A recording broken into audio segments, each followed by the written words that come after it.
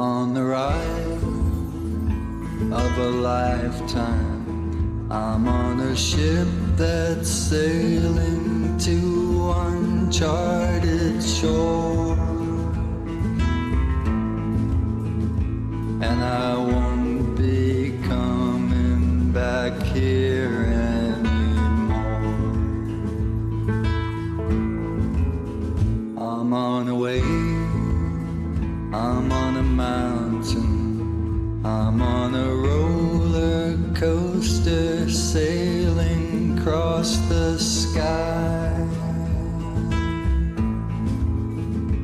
and the only trouble is in wondering why.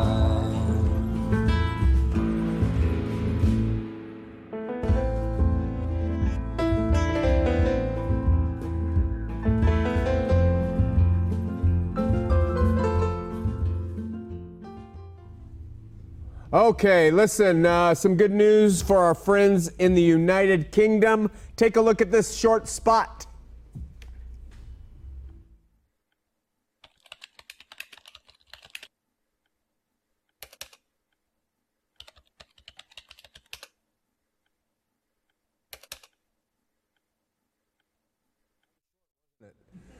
It's on Kindle now, thanks to Seth and his ingenuity on getting our books on Kindle and these different delivery systems. But it's really important for the people in the UK and people overseas because it cuts down on shipping books over there, which is very expensive. And so you can just go on there now and get it online and understand that. We're going to get right into it. So let's begin with a prayer. God, we seek you and love you and need you. We pray as we continue to talk both sides of the argument on Calvinism that you'll send your Spirit and open up the eyes of the heart, as our sister Josephine just said, the people who are seeking for truth. We pray that you will do this for us, Lord, and bless those people who are struggling. In Jesus' name, amen. You know, we're in the middle of talking about Calvinism, the tulip, the T, the U. Tonight is the L. We're going to start with Brother Matt Slick, and he's going to give, we recorded Matt, and then had some trouble with my recording, so I'm going to reiterate what I said. I haven't watched what Matt said, so this isn't a response to him, but we're going to watch Matt first and hear what he has to say about the limited atonement part of Calvinism, and then come back and I'll do my shtick, and then we'll open up the phone lines. I want to say something. Matt is a brother in Christ. He is a Calvinist, which I completely reject.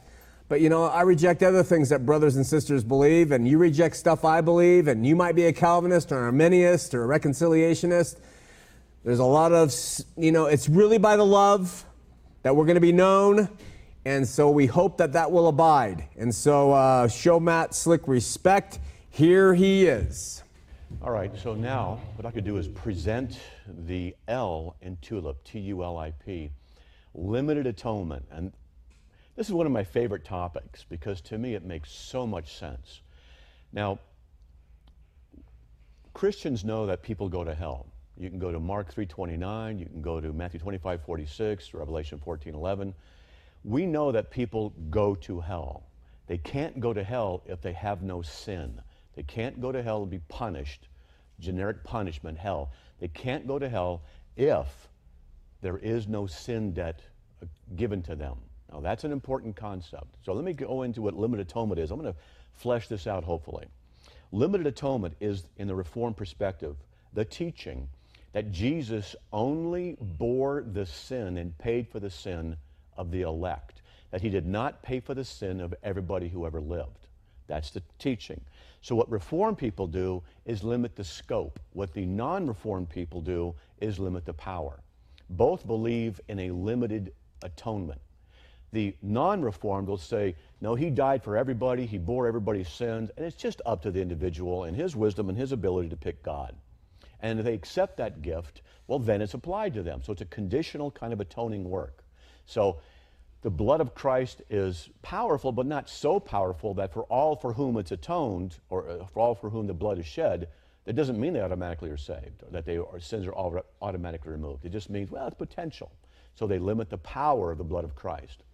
Where we Calvinists say, no, the The blood of Christ is so strong, is so powerful, that for all who Jesus bore the sins of them, they are going to heaven, period.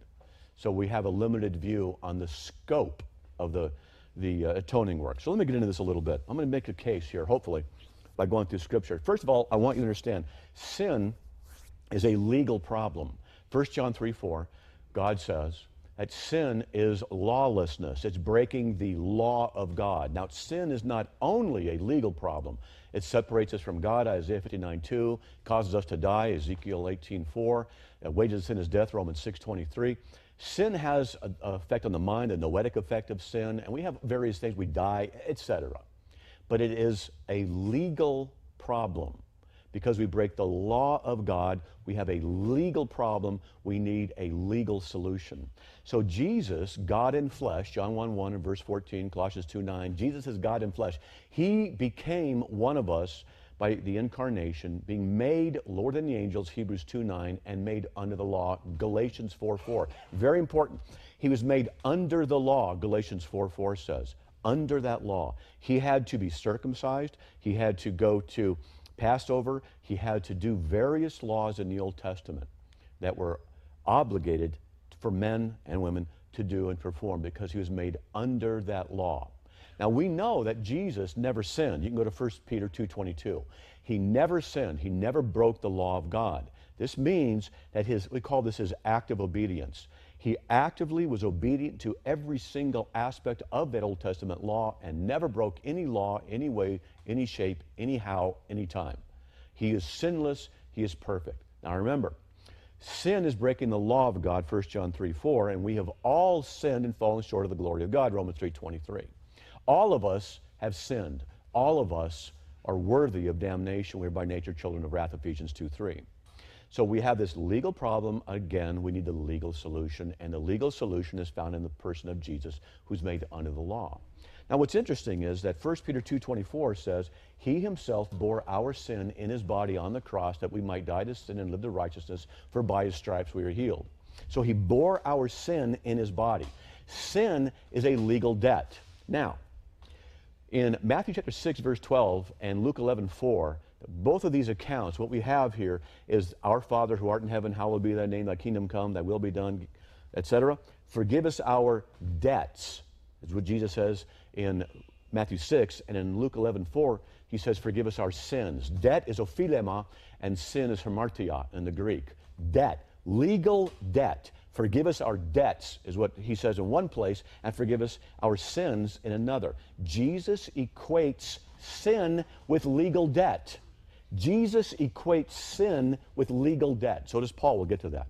Now understand this, a very important concept. Sin is a legal debt. Because we break the law, there's a legal consequence. Now I've got a question. Can legal debts be transferred? And yes, they can.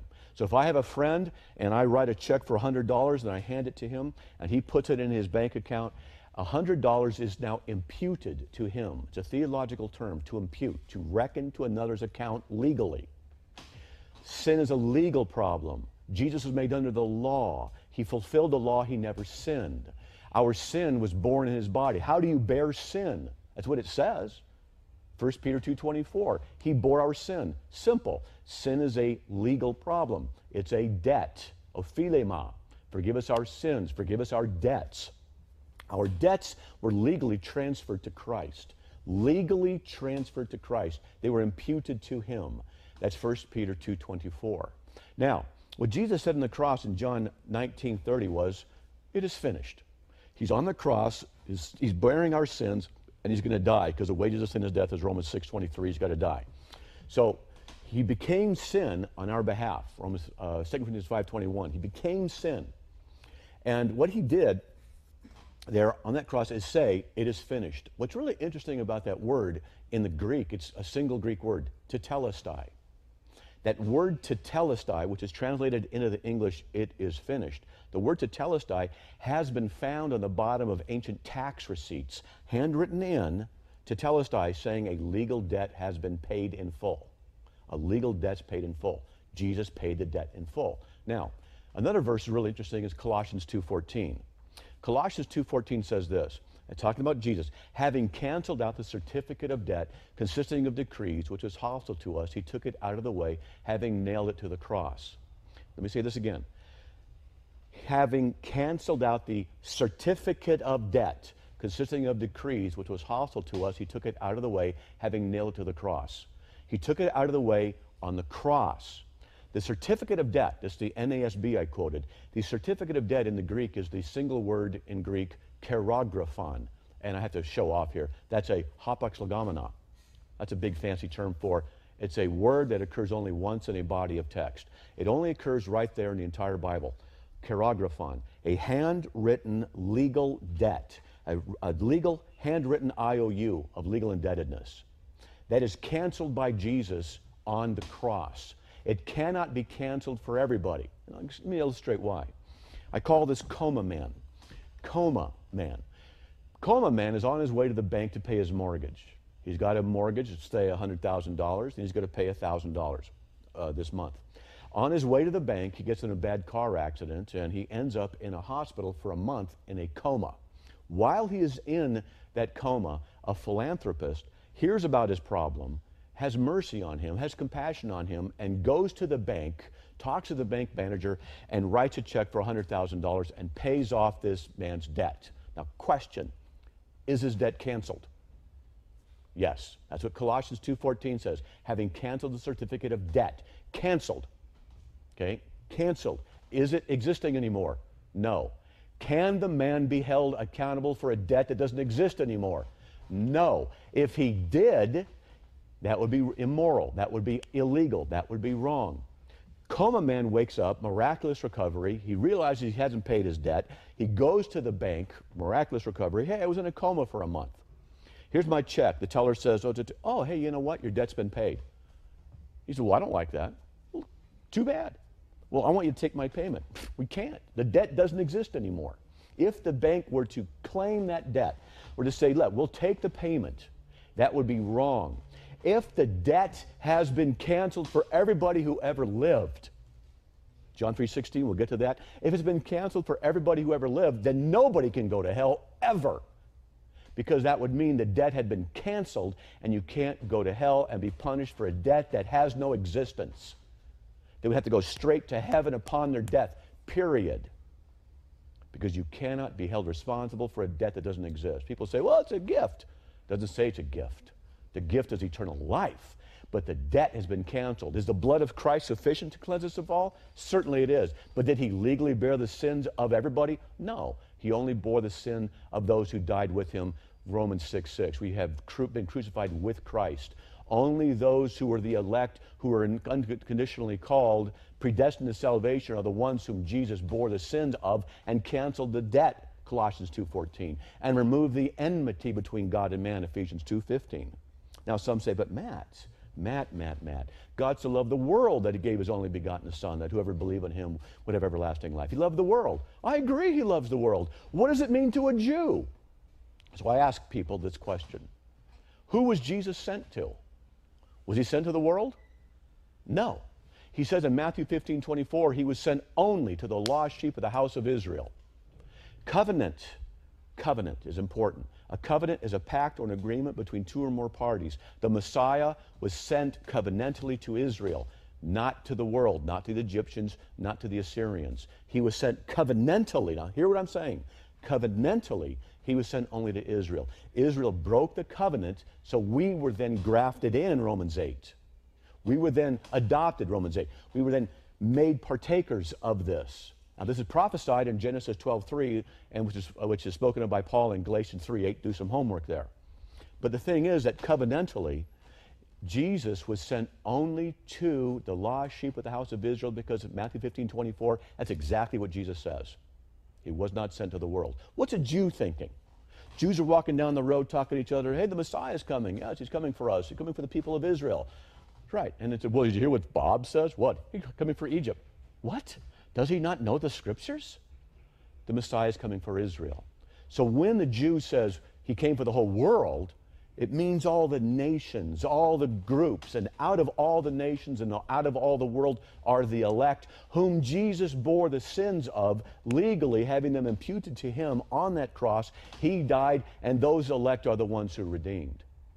Otherwise, if you have the redemptive work of Christ being such that everybody's sins were imputed to Christ, and he paid the price for everybody's sins, then the sin debt of everybody is canceled, because that's what the Bible says in Colossians 2:14. Having canceled out the certificate of debt. If it's canceled, it doesn't exist anymore. If it doesn't exist anymore, you cannot be held responsible for it. And it was canceled at the cross, not when you believe.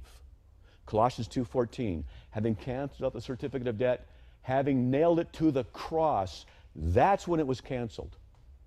This is the sovereign plan and will of God. It was not canceled when you just apply it to yourself by the wisdom of your own faith and ability. It doesn't become canceled when you believe. It's canceled at the cross, because that's what Colossians 2:14 simply declares is the case. And if you don't like that, go to the store, get a little razor blade or a little marker, go to Colossians 2:14 and just get rid of it.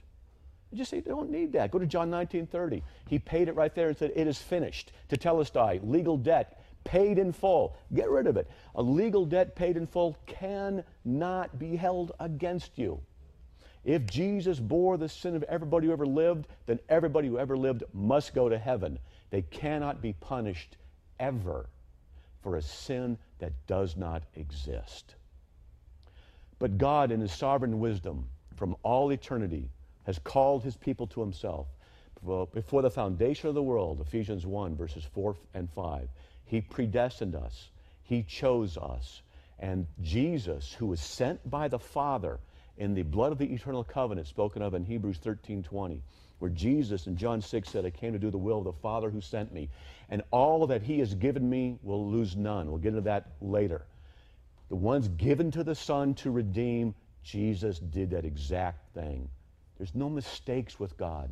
There's no abortions in heaven with God. There's no debt canceled and then it's uncanceled with God. You can't be saved and then not saved, because that would mean all your sins were not forgiven when you were saved. You can't have that happen. God doesn't sit up there in heaven and roll dice and sit there and say, what's going to happen? I'll look in the future. I'm going to see what's going to happen. If your view of God is small, then your view of salvation, predestination, and election will also be small.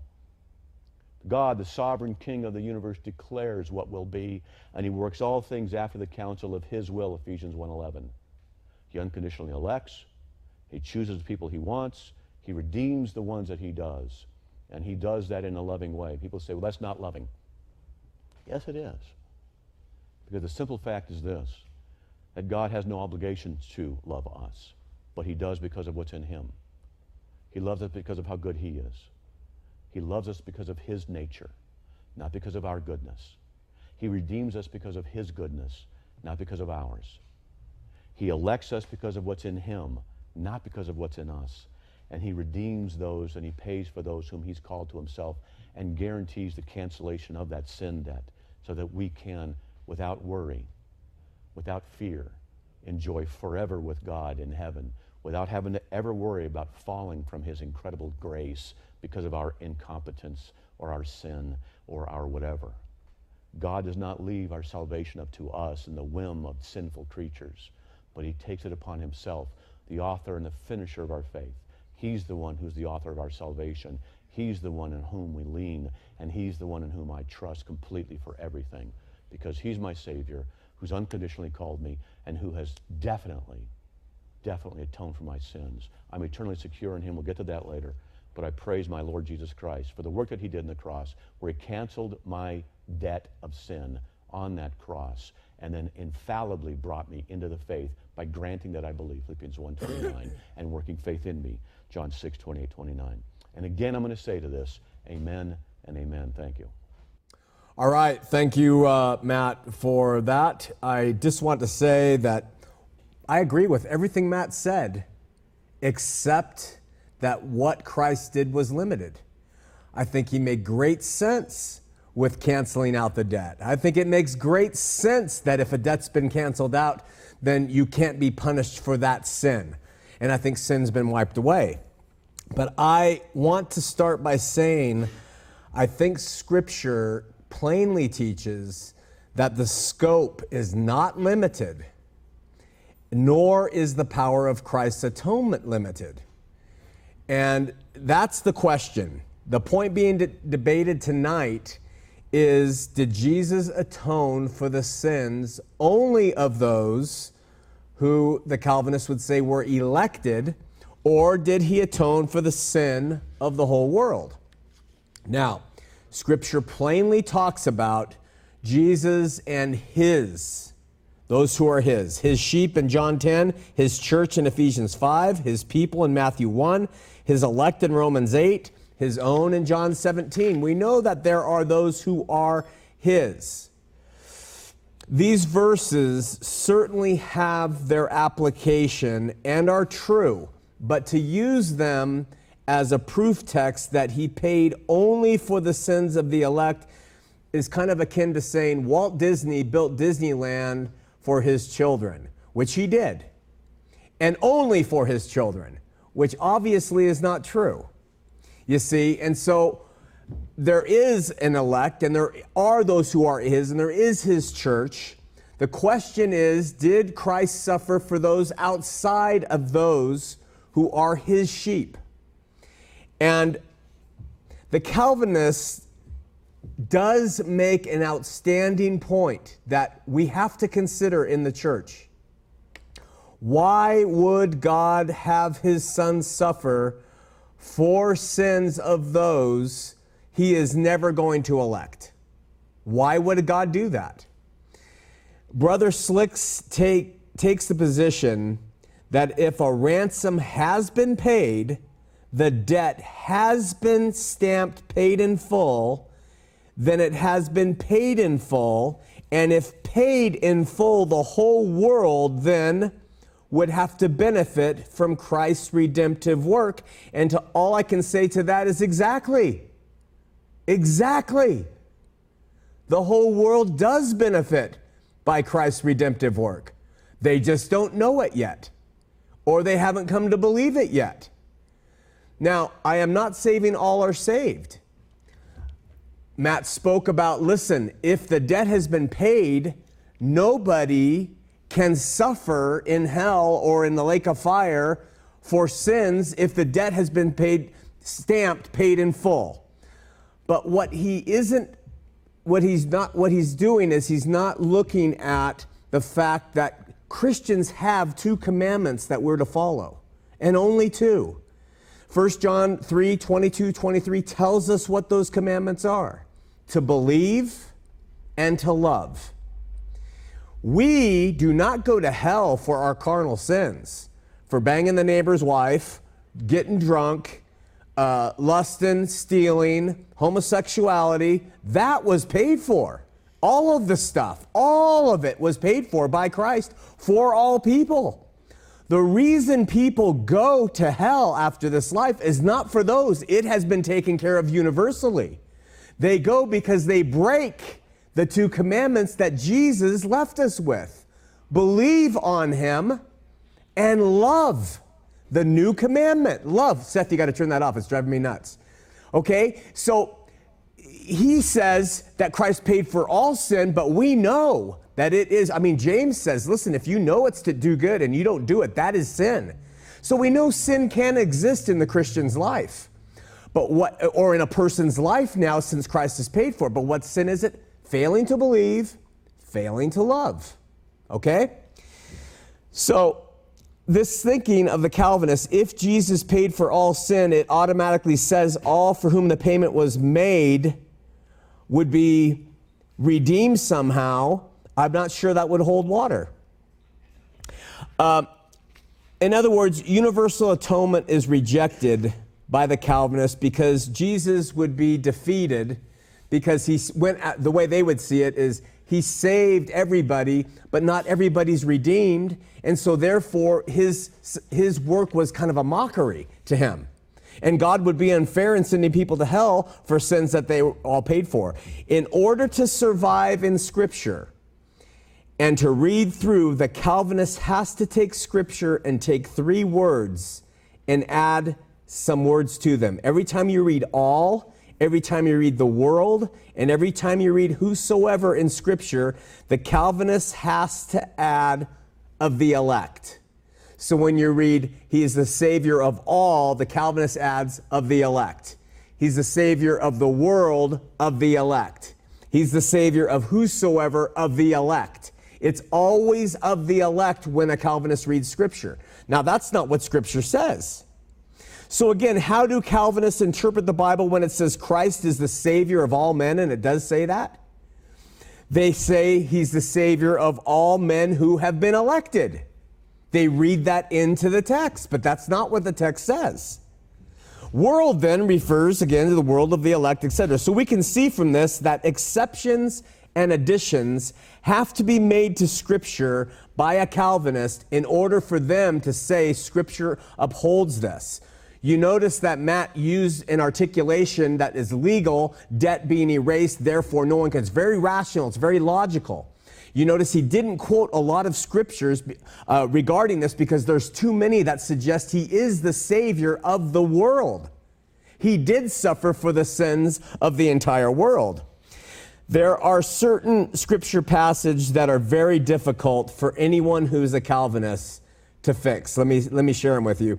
John 1:29, John the Baptist says, "Look, the Lamb of God who takes away the sins of the world." That's the sins of the cosmos, not the sins of the area. Ironically, the founder of Calvinism, John Calvin, said this about this passage. Here's the quote. He, John the Beloved, uses the word sin in the singular number for any kind of iniquity, as if he had said that every kind of unrighteousness which alienates men from God is taken away by Christ. Now listen. And when he says the sin of the world, he extends this favor indiscriminately to the whole human race. That's from the founder of Calvinism. The all-familiar John 3:16 says, "For God so loved the world that he gave his only begotten Son, that whosoever believes in him should not perish but have eternal life." Every Greek lexicon are unanimous in that the world means humankind, not the world of the elect. Every single one says he so loved the world. Therefore, we can just tacitly agree that his offering had to have been for the world. Regarding this verse, John Calvin said, "God is unwilling that we should be overwhelmed with everlasting destruction because he has appointed his Son to be the salvation of the world." Calvin also said, "The word world is again repeated that no man may think himself wholly excluded if he only keeps the road of faith." We can see from quotes like this that modern day Calvinism and its ivory tower intellectualism has strayed from Calvin's Calvinism. That Calvin didn't really even support limited atonement himself, but the modern day scholars have embraced this notion to make it really seem like a seamless body of theology. It's similar to Mormonism. Mormonism today isn't Joseph Smith's and Brigham Young's Mormonism. Well, the Calvinists today aren't the same as the Calvins from at the beginning. So many passages indicate that the gospel is to be universally proclaimed.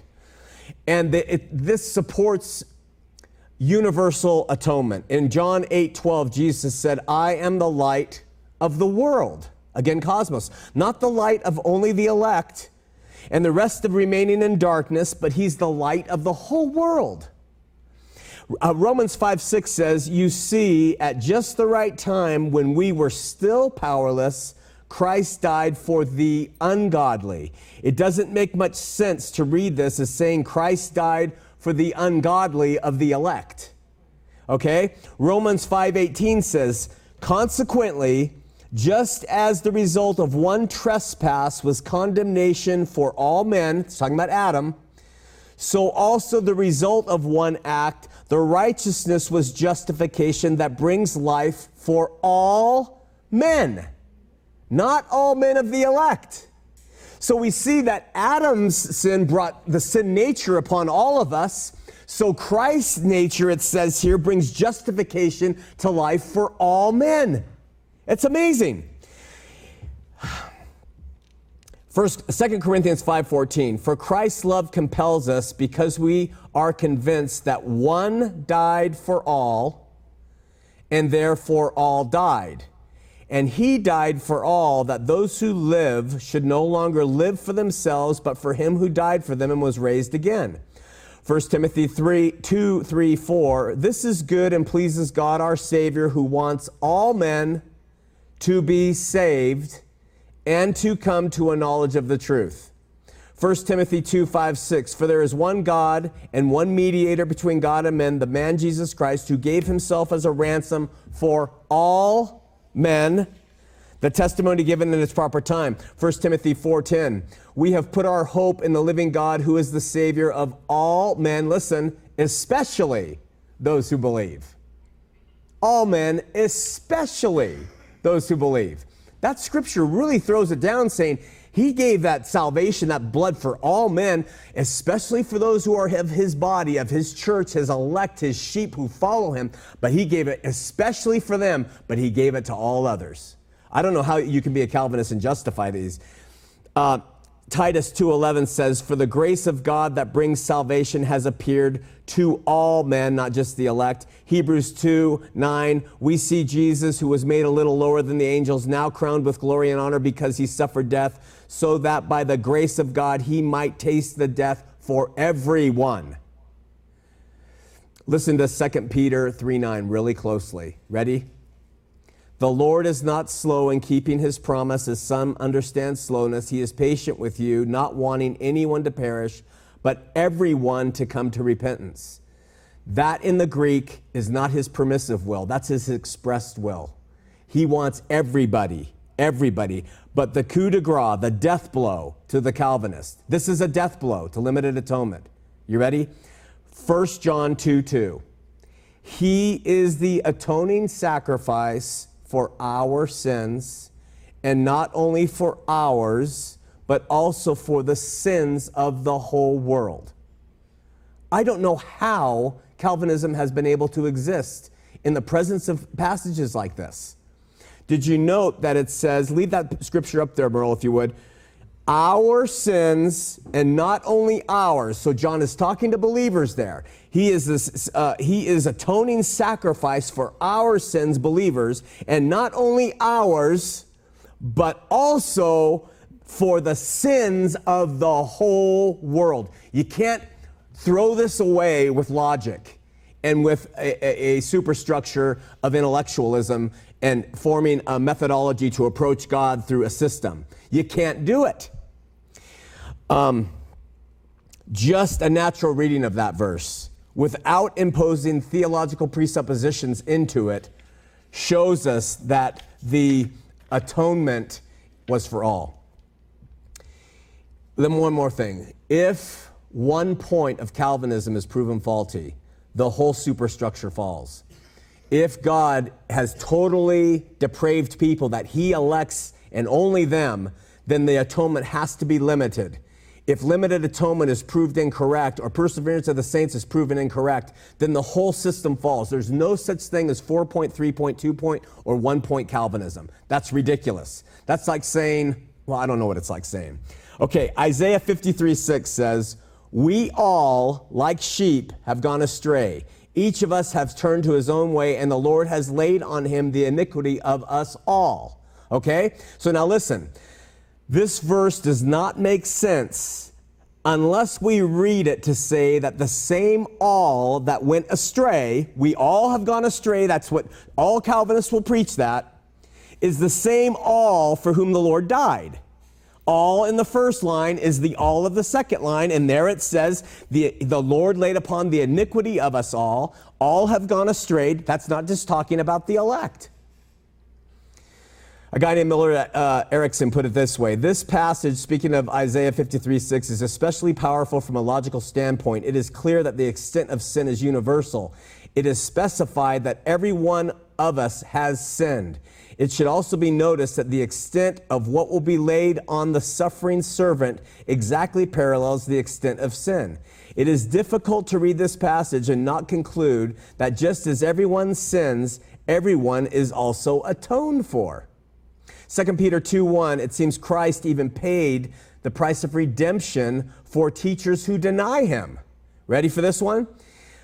Peter says, but there were also false prophets among the people, just as there will be false teachers among you. They will secretly introduce destructive heresies, even denying the sovereign Lord who bought them. Who bought them? Bringing swift destruction on themselves. This has nothing to do with the elect. We're talking about guys who are teaching false doctrine and heresies and trying to bring people down, and they're doing it on purpose. And he says they have denied the Lord who bought them. Calvinists would say, well, none of the elect would ever be doing this, teaching these damnable heresies and denying the sovereign Lord who bought them. Exactly. This passage will be used again when we talk about once saved, always saved. In Acts 17:30, Paul on Mars Hill said, in the past God overlooked such ignorance, but now he commands all people everywhere to repent. He commands all people everywhere to repent. I'm going to wrap this up. All people everywhere to repent, not just the elect. Let me ask you something. If Christ died only for the elect, how can the offer of salvation be made to people without some sort of insincerity or artificiality or dishonesty being involved? Is it not improper to offer salvation to everyone if in fact Christ did not die to save everyone? What I mean by that is, how could we ever say to somebody, Jesus died for you? We can't. You can't share the gospel message. You can't say even to people in the church, Jesus died for you. Because if it's a limited atonement, we don't know who he died for. And so it completely affects sharing the good news with people. You can't say that to people. You can say, Jesus died for the sins of the elect. That's what you say. And then the person stands there and says, well, I wonder if I'm part of that party, you know? And then it's just a quagmire. You see, all these systems always produce an artificiality in God. They always have him doing something. In Mormonism, it was God said, hey, don't eat of the fruit of the tree of knowledge of good and evil. Oh, please eat it, please eat it, please. There's trickery involved with God with these systems. Well, there's trickery with this. We're supposed to share the good news, but we're sharing it to people, and we tell them Christ died for them, but we don't know that he really did. Under the teaching of limited atonement, no Christian has the right to tell another person Jesus died for them. We may be wrong. So,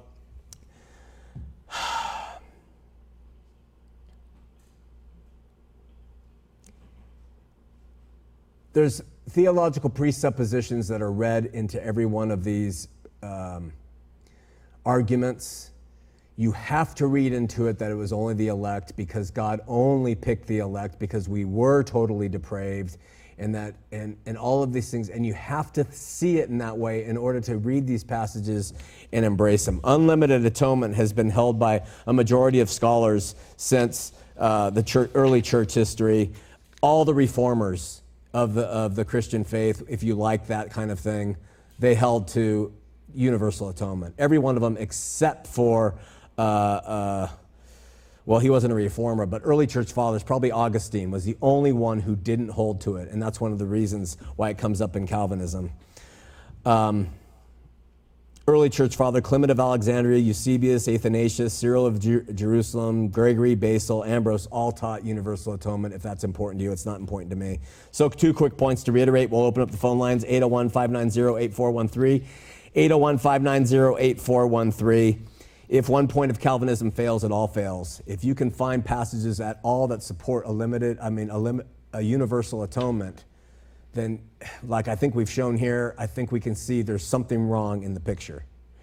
It's not that all of Calvinism's wrong, but this is significant. Secondly, and this is very, very, very important, when it comes to Jesus' atoning work, there's only 2 options. Using Matt and his great use of Scripture, using his logic, just listen to this. His atonement was either limited, and God only atoned for the elect, and therefore they are saved and no others, or the other option can only be that it was universal, and therefore the debt was paid for all, and all will, in some respect or another, be reconciled to God by and through the atoning work of Jesus Christ. Arminianism that says he suffered for the sins of the world, but not all will come to him, is a fail. And for the reasons that Matt articulated. The debt has either been paid in full and effectively for all or for only for some. Think about the implications of this as we continue on. All right. Phone lines, are we going to show a spot? Showing a spot, is Brother Slick on? Yes. All right, we have Matt Slick waiting for us. Check the spot out. He'll come back. We'll take your calls and questions.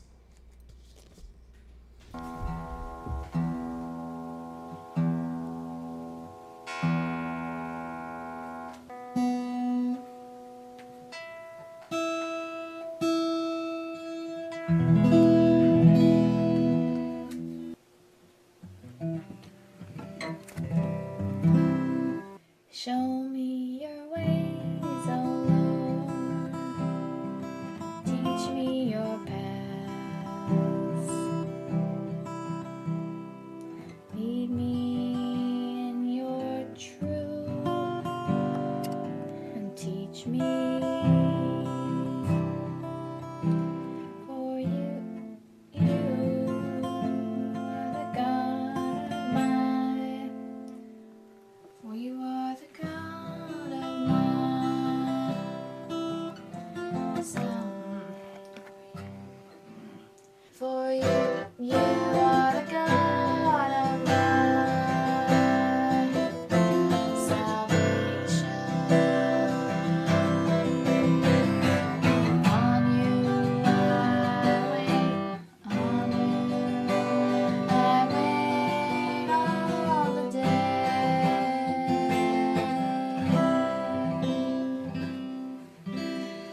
And then I would record it in my photo booth so I don't forget it.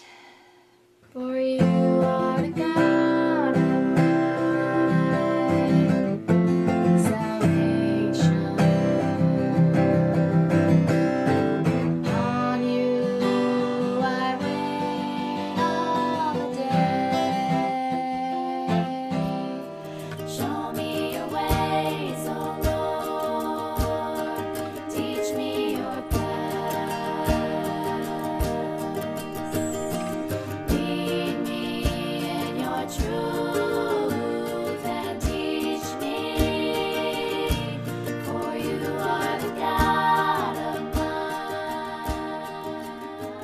salvation.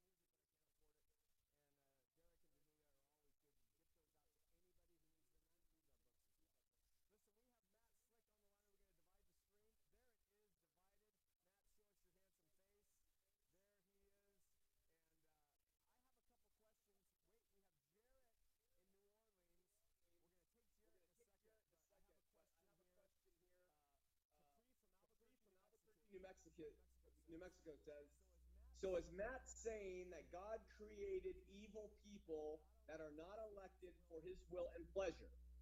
If so, where is the justice and grace for God for the innocent?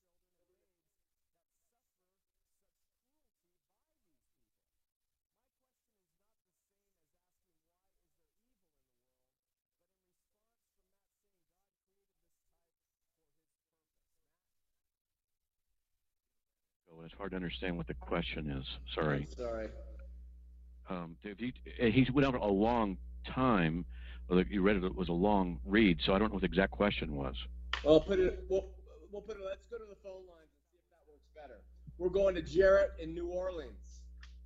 Jarrett, you're on Heart of the Matter. I guess I have a question for Matt. Is he with you? He's Skyping. Can you hear him, Matt? Yeah, barely. Okay. My question is about in Romans 5 when Paul is talking about how all are in Adam and that the free gift has come upon all men. Specifically, in verse 18, it says, "Therefore, as by the offense of one judgment came upon all men to condemnation, even so by the righteousness of one the free gift came upon all men unto justification of life." So my question is the all that the condemnation came upon, is that every single human being? And if so, how would the all that the free gift came upon not be every single human being?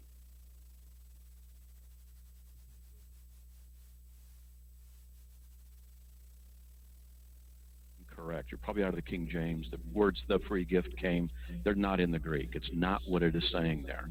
That's an interpolation by translators who apparently don't understand what the text is really saying and don't want to because of what it actually says. And what it actually says in there are two sentences with a conjunction. It says, through one transgression. Hello? And can you hear me? Can you hear me? Right now, Matt. I think we're better. Okay, can you hear me? Can you hear me? I can hear you. All right, can they hear me? Caller, can you hear Matt? No, I couldn't hear anything for a minute. I can hear you now, though. Okay. Try. Just say Well, test about 5 yes. times, Matt. Testing. All right. Romans 5:18. Yep. Well, Jared, Hello? this will be for the audience. Matt is responding to you. The audience can hear it. You can't hear it over your phone, but go ahead, Matt. I'm, let's just say, exceptionally familiar with that exact verse, Romans 5:18.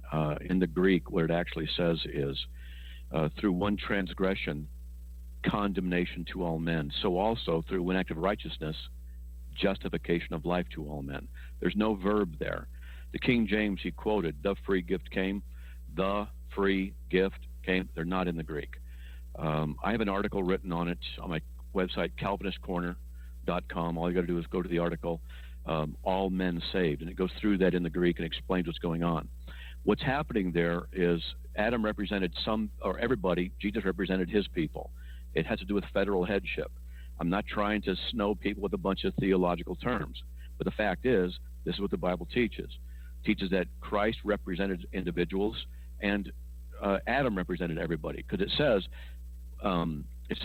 through one transgression, and that's why the NASB says, there resulted condemnation to all men. So also through one act of righteousness, there resulted justification of life to all men.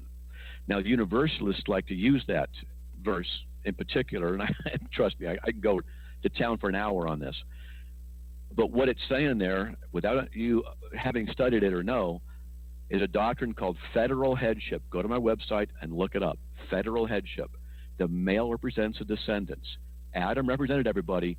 Jesus only represented his people, because Jesus said he came only to save, he came to save those whom the Father had given him.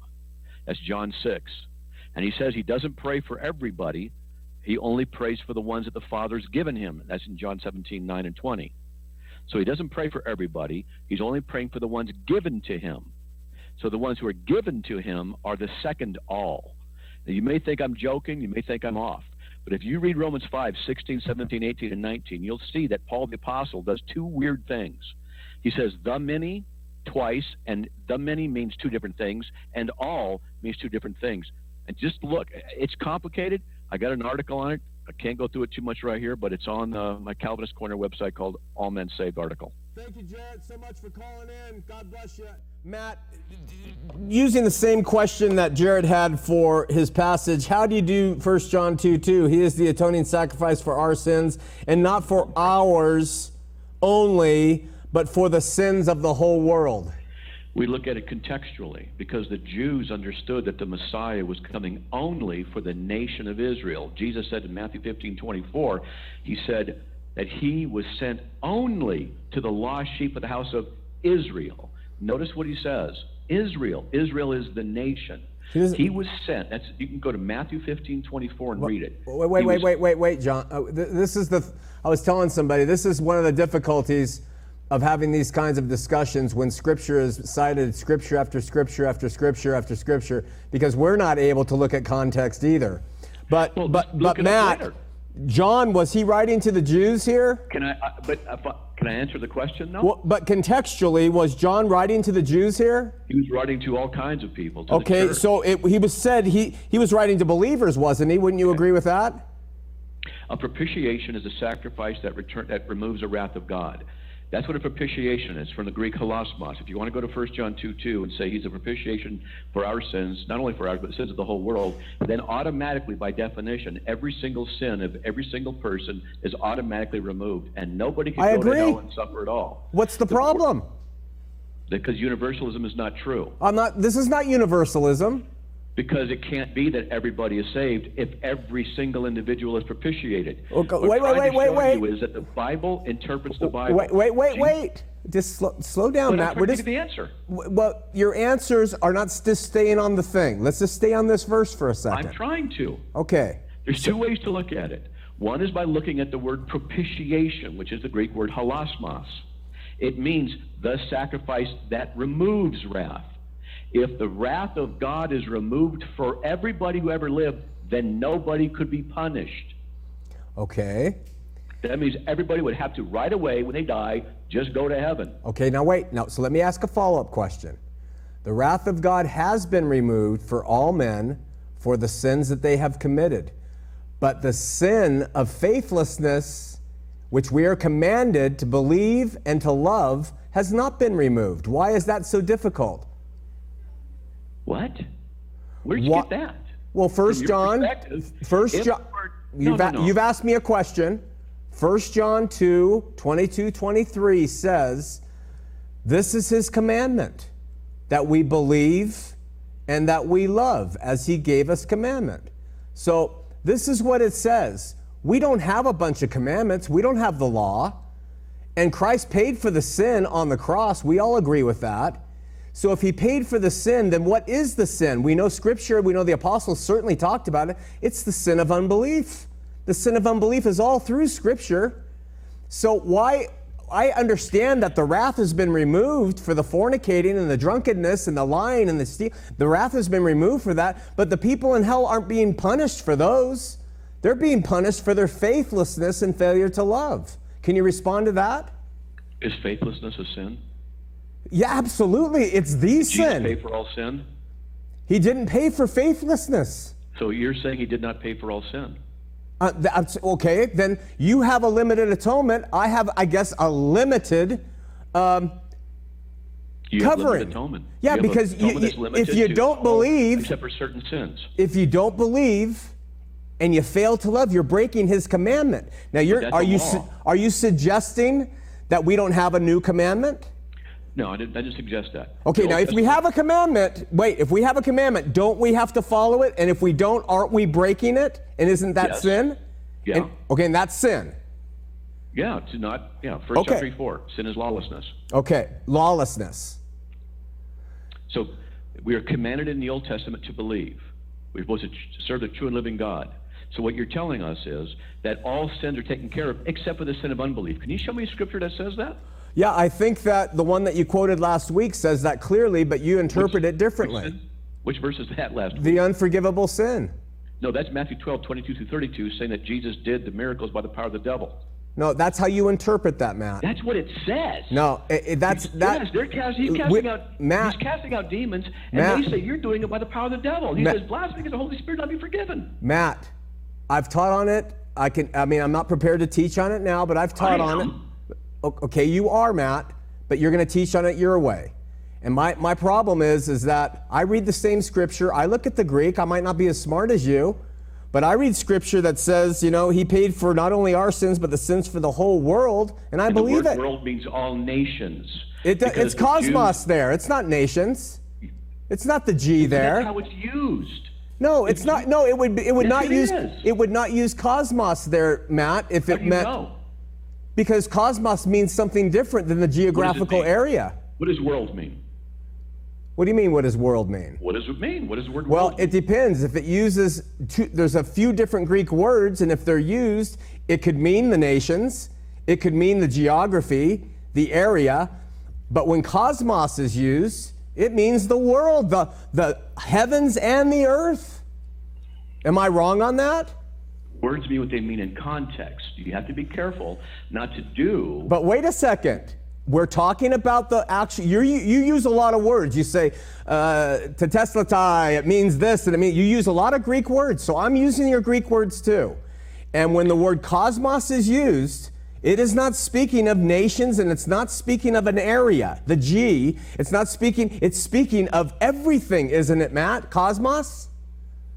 Depends. There's at least 5 different uses in the Bible. I've done a whole study on it. It's on my website. I believe that. I believe it too. It means every individual or limited area or all nations or secular realm or the planet Earth.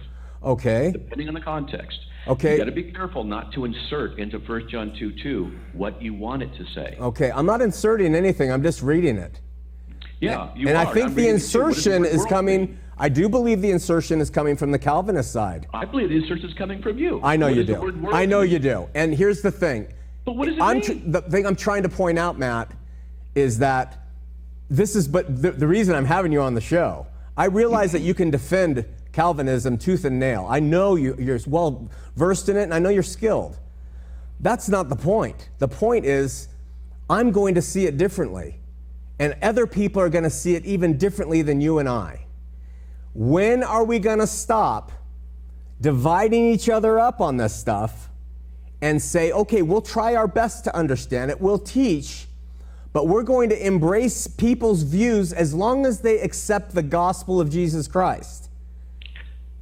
Well, that's what I teach. I preached 2 days ago at Calvary Chapel here in Eagle, in Idaho, okay? I'm a Calvinist, but I preached at Calvary Chapel. Calvinism is not my concern. It's Jesus Christ and Him crucified. I was asked to come on the show, and we're talking about Calvinism. You weren't asked to come on the show. Yeah, whatever. The thing is... It's not whatever.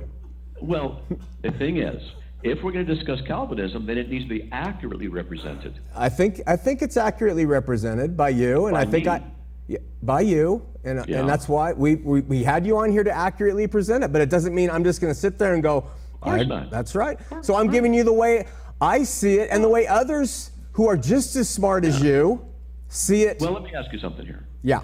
You went to 2 Peter 2:1, denying those who bought him, right? Yeah.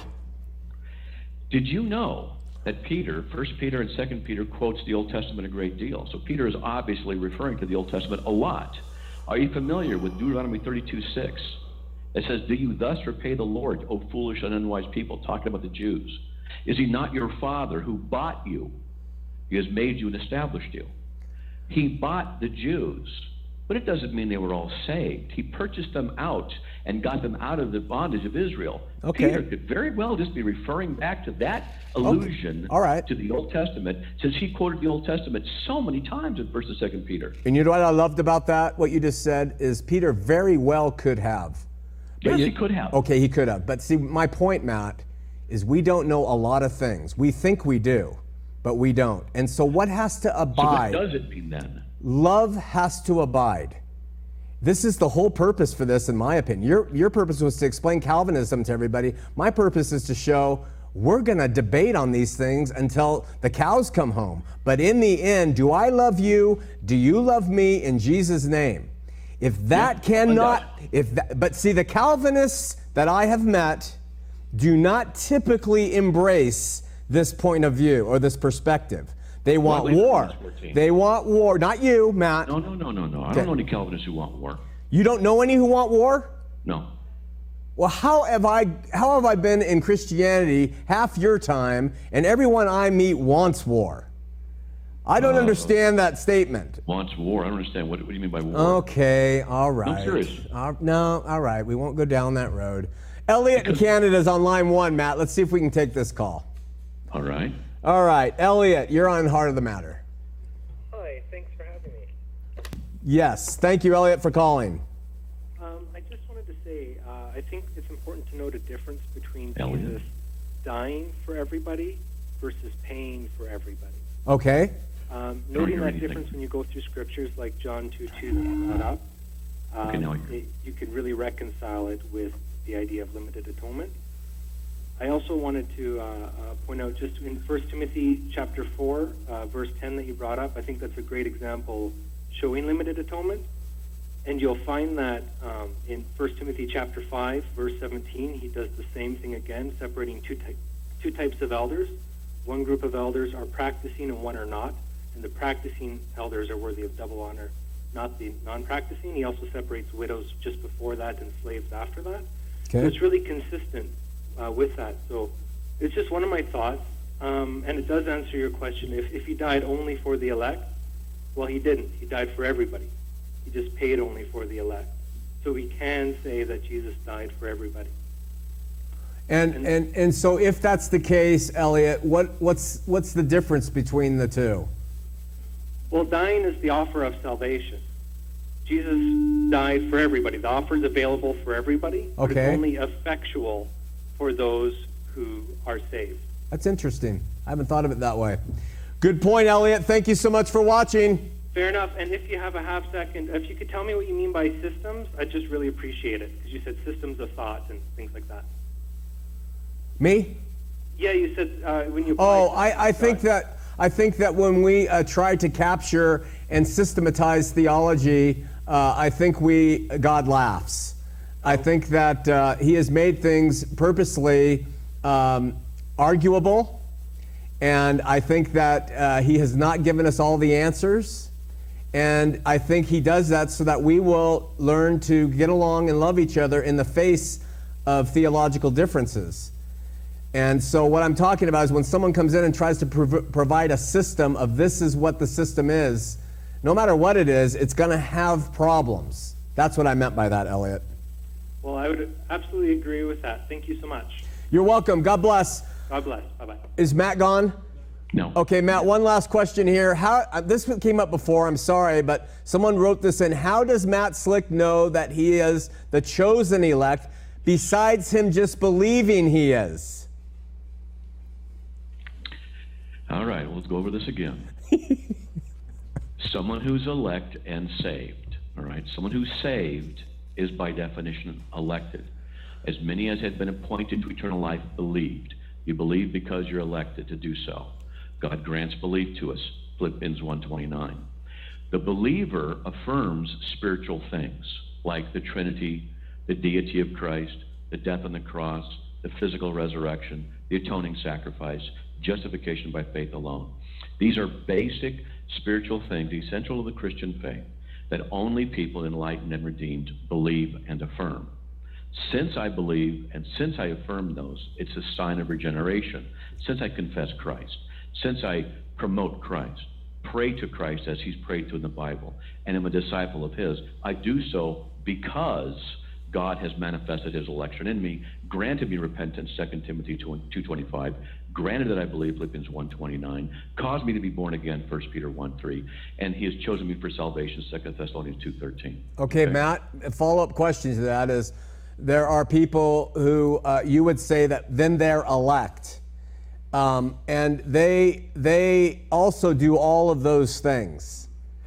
And many, many, many people do all of those things. Probably billions of people who call themselves Christian believe, they pray, they have faith, they try to repent. Would you say that everyone is elect who does those things that you said you do? It's not an issue of doing. I didn't say do. What happens is, 1 Corinthians 2:14 says, the natural man cannot receive the things of God. Okay. They're foolishness to him. The unbeliever does not believe Jesus Christ is God in flesh, who died on the cross, rose from the dead for their sins. Okay, so they don't believe that kind of a thing. So everyone who says they do believe that. I wouldn't say everyone who says they do. I would say everyone who does. So it's not, you said it's not doing, but then you said it's not saying. Which is it? It's the doing of belief, the actual act of believing. Who really does believe it? Someone can recite the sentence.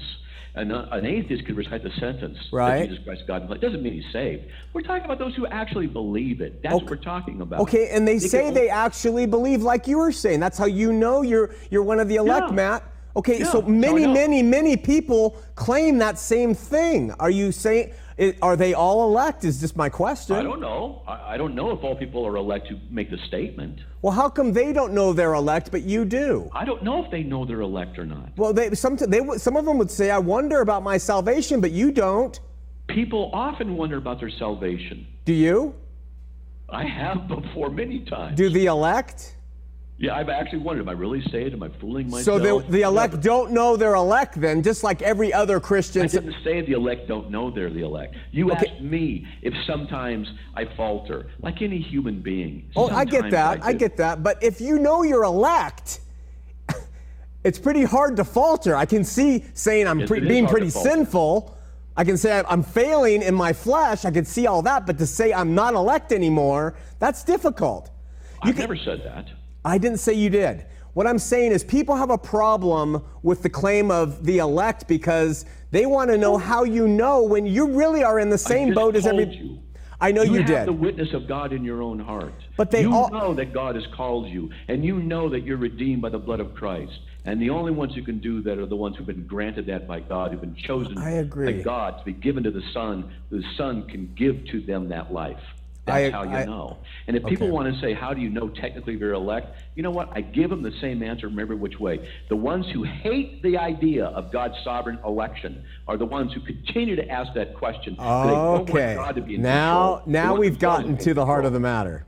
So yes, what you're saying, the Matt, sovereignty of God or the sovereignty of man. What you're saying, Matt, is no, I'm not saying that. What you're saying then is, if you don't agree with Calvinist positions, you're not elect. That's pretty much what you just summarized. I would never say that. You pretty much said that. Nope. If you keep asking questions like this. No. Well, what did you say? I did not say that. Just because someone's not a Calvinist doesn't mean they're not elect or not Christian. But I believe that those, I said, who resist the idea of God's election and God's sovereignty, they're the ones who have a problem. Okay, I resist it greatly, your definition of God's sovereignty, and I resist greatly your definition of atonement, and I resist greatly your definition of perseverance of the saints and of total depravity. I resist it. But I'm going to tell you something, my brother. I resist it to my dying day, but I'm going to tell you something. I am sold out for the gospel of Jesus Christ and his love.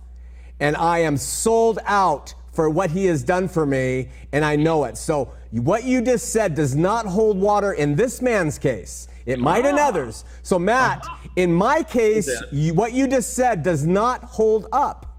Then what you should not do is try and get me to answer for everybody when you say you're only going to answer for yourself. I can only answer for myself, not for everybody. But you're representing. You understand? Do you know you're elect or not? You understand why people ask that question, don't you? I understand why, because I have two opinions about that. One, they don't know the biblical revelation, and two, those who openly, consistently resist the idea of God's sovereignty, they're the ones who want their own sovereignty. Okay, well it's just like, and we're out of time. But what I am met with here is it's just like Mormonism that says if you question, if you don't really go into it, you are the one with the problem. That's not what I'm saying. Really, Matt, I'm listening to you. I'm trying to listen closely. I'm not here to debate you. I'm listening to you, and you're saying... What are we doing? What? I'm not saying that, Sean. What are you saying, Matt? Look. We are desperately wicked. You have a sinful heart, I have a sinful heart. That's going backward. I just want to know, how am I... You and I both want to be our own gods. We want to be in control. I don't want to be my own God, Matt. That's not true. I don't want to be my own God. Matt... In the issue of down deep in our hearts, we're the ones. We have sin in our hearts. Oh, that's true. If we didn't have it, we wouldn't have to repent. I get that, and there's so many people who repent and they believe and they question Calvinism to no and it's end. okay to question Calvinism. I don't put Calvinism in the... They question your version of the sovereignty of God. Let me put it that way. The sovereignty of God is that he has the right to do with his creation as he desires. He has the I right to understand call that, people and he on is his love, and he desires that all would be saved, as Scripture says. And he can also harden people's hearts so they are not saved. Why would God Of course, do that? because he's contrary to what using he them wants? for his good purpose, and he will bring them around in the end. So He why does would that with speak in all of parables? us. If he wants everyone to be saved, why does he send a deluding influence upon them, 2 Thessalonians 2? Because he needed There's that. more to it than just a simple, here's a question, here's a question. There's more to this. It was to fulfill his purposes. It was to fulfill his purposes, Matt. I believe in the Yes. sovereignty of God, but I in just Mark don't 4 believe that it's limited and it's narrow. I believe his love, it can overcome all these obstacles that Calvin has put up, or Calvinism has. Tell you what. I don't believe Calvinism is the essential part of the gospel. I don't believe it's the essential part of Christianity. The Trinity is. That was called a bombshell. Let's talk about the Trinity. I know you believe that. Come on.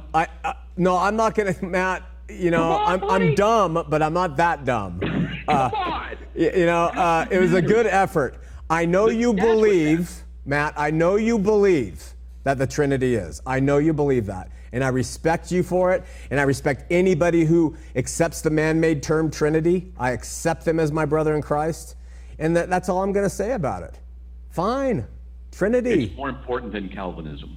There are. But the problem is Calvinism is spreading. And I'm doing this for Mormons, Matt. Mormons come out of Mormonism and they see Calvinism, ism, and it's pushed down their throat and they buy it and then they find out and they wonder. Come on, Matt. I'm not going to... No, I don't know. I'm serious. I don't know anybody who pushed it. Well, you've pushed it pretty strongly, actually. On the show... You have a Calvinist website. You have a Calvinist website. Yeah, most theological schools are Calvinist today. Reformed is coming out there, and I just think that it's a disservice to people who are searching for truth. Look we are way over time, Matt. We're way over. Way over. You've done an admirable job. I appreciate it. Let's keep going with this discussion. Next week, we're going to get to, I guess I go first, and it's going to be the irresistible grace, and then we're going to get to perseverance of the saints. God bless you. We'll see you next week here on Heart of the Matter. We'll see you. Thanks, Matt. Okay. I'm on a ride, going nowhere. I am an existential cowboy on the wind, and I won't be coming out, I'm going in. This man's awake, a storm's arising, the dawn's awaiting till 100 monkeys know. And I can feel the